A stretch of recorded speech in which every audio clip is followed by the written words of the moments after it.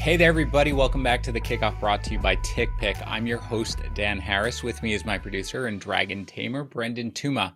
You guys know the deal with Mondays. I'm going to run through the injury news and really quickly then get to my 5 biggest takeaways. But this podcast may be a little on the short side today. I'm sure the vast majority of you listening follow us here at Fantasy Pros, and you're likely aware by now that Mike Tagliere, Tags, as you guys probably know him, passed away due to complications from COVID-19 on Friday night. I did a podcast with Joe and Kyle Yates on Saturday, so if you want to hear some more of why he was so beloved and what he meant to us, just please tune into that.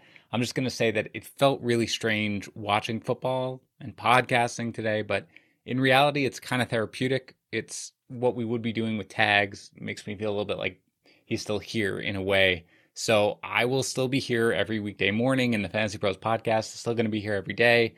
Our Betting Pros podcast is still going to be here. I hope you guys continue to listen. I hope you guys continue to win your fantasy leagues. But it's been a really long and difficult weekend, which came after a really long and difficult few weeks. So today may be a little shorter, but we'll be back as it normally we will be during the rest of the week. And tune into the Fantasy Pros Football podcast for more detailed takeaways on how I felt about the football Sunday, and tune into the Sunday Night Recap show with me and Fitz, where we broke it all down if you want a little more detail. Anyway, let's get into it. Before we do, let's talk about TickPick, season ticket packages to your favorite team worth $3,000, and how you need to be going to TickPick if you want to go to NFL football games now or later. TickPick, the original no-fee ticket site, is teaming up with Zip, the buy now, pay later service provider, to give away 5 huge season ticket packages for the 2022 NFL season every single month. This month, next month, until February, they're going to do a drawing. They're going to pick one lucky winner for 2022 season tickets to their favorite NFL team. Again, each package valued at $3,000. Just go to tickpick.com/pros. That's tickpick.com/pros. All right, let's run through some of the big injuries here. A.J. Brown left the Titans-Colts game early with a hamstring injury. Now, we don't know the severity of this. At least it wasn't a Christian McCaffrey type thing where they declared him out right away. He was questionable for most of the game. After halftime, they declared him out. You have to assume he's going to miss a little bit of time here. Brown is about as tough as they come. He played through 2 bad knees last year, but soft tissue injuries are a little bit different. So expect him to miss a little time. It probably doesn't ding Ryan Tannehill all that much. I mean, he basically played with one dominant receiver, Brown, last year. Now he has Julio Jones, who can step into the fold. Jones didn't have a great game on Sunday, but he is the primary beneficiary of this injury, and they play the Jets next week, so you can probably expect a big game from him if Brown needs to miss. James White was carted off the field on Sunday against the Saints with a hip injury. We don't know the severity of it as we record this today, but considering he was carted off, you can probably assume he's going to miss some significant time. He had emerged into a pretty big part of this offense as Mac Jones didn't really want to push the ball down the field, so White was his check down guy. And look, Damian Harris didn't have a very good game in this past one anyway, so this is going to make a difference in how you view the Patriots offense. My guess is the targets will probably go up, generally speaking, for the wide receivers, and we did see that in this game, but it is a blow to the offense, and it's not going to be quite as efficient. And again, you saw that here against the Saints.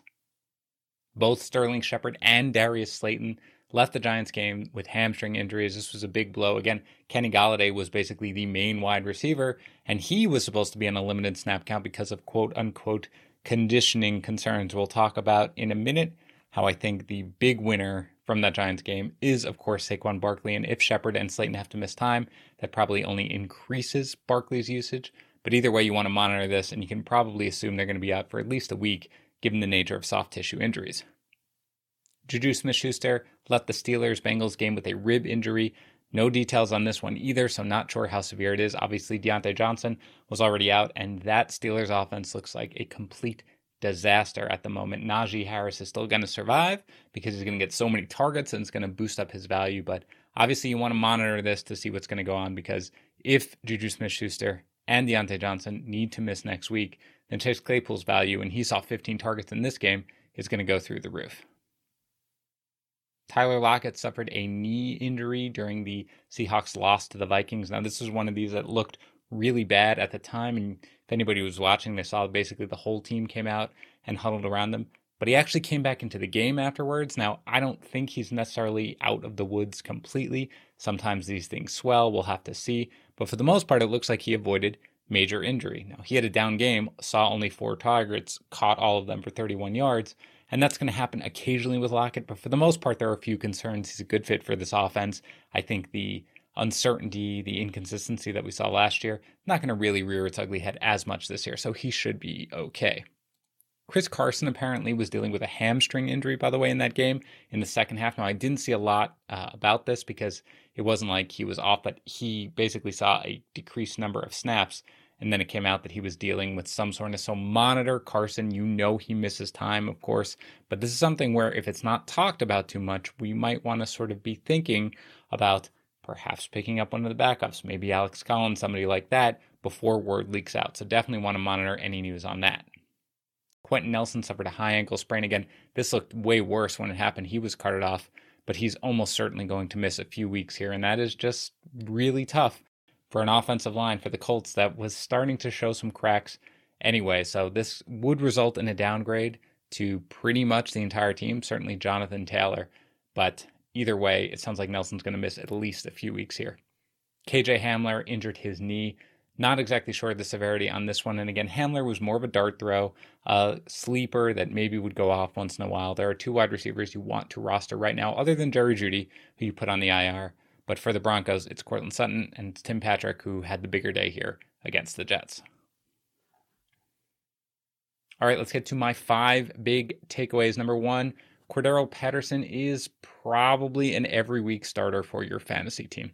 Now, he was on the short side of a platoon with Mike Davis in terms of running back usage, right? Snaps, routes run, opportunities, all of that did favor Davis. But I mean, 7 carries, 20 yards on the ground. That's not good and kind of looked a lot like what we saw last week. But 7 targets, 6 catches, 82 yards through the air. I mean, if you want more detailed thoughts, listen to the Sunday night recap show that I did with Pat Fitzmaurice, because we talked about it, and this is coming a little bit at the expense of Kyle Pitts, who saw just 3 targets and had 2 catches for 35 yards. So that's not great, obviously, but it's kind of understandable if you're the Falcons because the offense does not have a ton of excitement right now. They need to get a little creative, which is where Patterson comes in. So if that's what they need to do to put up points, and they're not really doing that in spades, but if they need to do that to generate some offense, you have to understand that.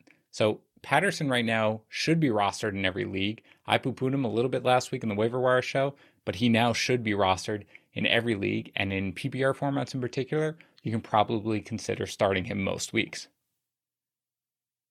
That is unlike my number 2 takeaway, which is you cannot start a Baltimore running back. Now, Tyson Williams led the running backs in snaps with 29. Latavius Murray, though, led them in carries with 7.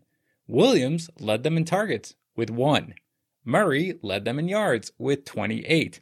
Now, Lamar Jackson should have had a huge game here if Hollywood Brown didn't have the dropsies, but still, I'm not sure I understood the crazy pass-happy game plan here, but regardless, this is now a situation where we just cannot have faith that Tyson Williams is going to provide weekly production. Now, if there's one running back to roster on that team, for me, it still is Williams, but his usage has fluctuated greatly over the first 3 weeks. His percentage of the team's running back touches and his percentage of the team's targets have been dropping steadily. So until we get some clarity, and we may never, you need to avoid that situation unless you're absolutely desperate at running back.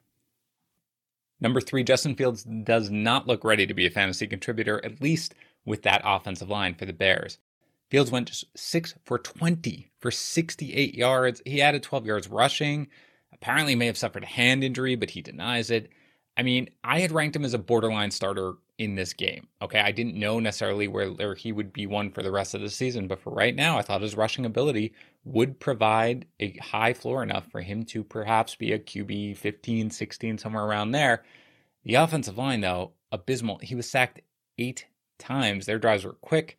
They had nothing going on. I mean, he basically gave back any yards that he gained from passing through the yards he lost from sacks. Now, again, this isn't entirely on Fields given the offensive line, other than he looked like a rookie. A veteran maybe doesn't take all those sacks. Maybe they get rid of the ball, but whatever. But again, I liked him because of the rushing floor. I thought it would be there in this game in particular because I thought there'd be so much pressure that he would just take off. But really, he didn't even have enough time to do that. And both he and the receivers suffered.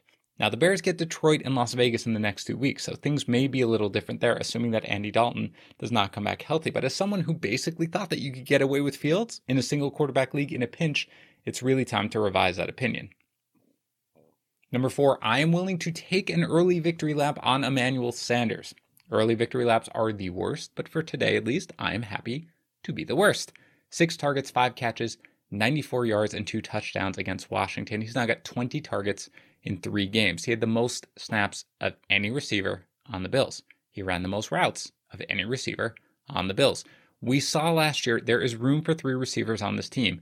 Stephon Diggs is the alpha. Of course, Cole Beasley is going to have the targets, but John Brown was a reliable fantasy option for much of last season. And with that role open, it was either Sanders or Gabriel Davis. And I think we can now firmly conclude that it's Sanders.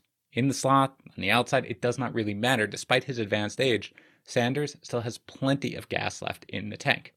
Really, he seems like a potential weekly flex play, especially in deeper leagues. Finally, Saquon Barkley is back.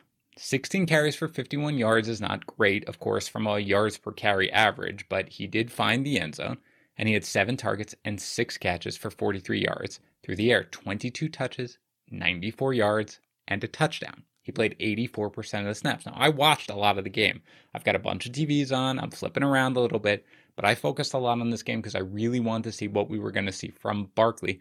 And to me, it looked a lot like the old Saquon Barkley. And here is the thing. We just talked about it earlier. Sterling Shepard left with a hamstring injury. Darius Slayton left with a hamstring injury. Evan Ingram still just coming back from the calf injury. Kenny Golladay reportedly has conditioning concerns. This is an 0-3 team. Right now, they have one real healthy playmaker, and it's Saquon Barkley. I had him 13th in my rest of season rankings coming into the week. That's going to be moving up. And that's going to do it for today's show. Don't forget to go to tickpick.com/pros, where TickPick and Zip have teamed up to give away 5 season ticket NFL packages for the 2022 NFL season. That's tickpick.com/pros. Thanks for listening, everybody. I'll talk to you again tomorrow morning.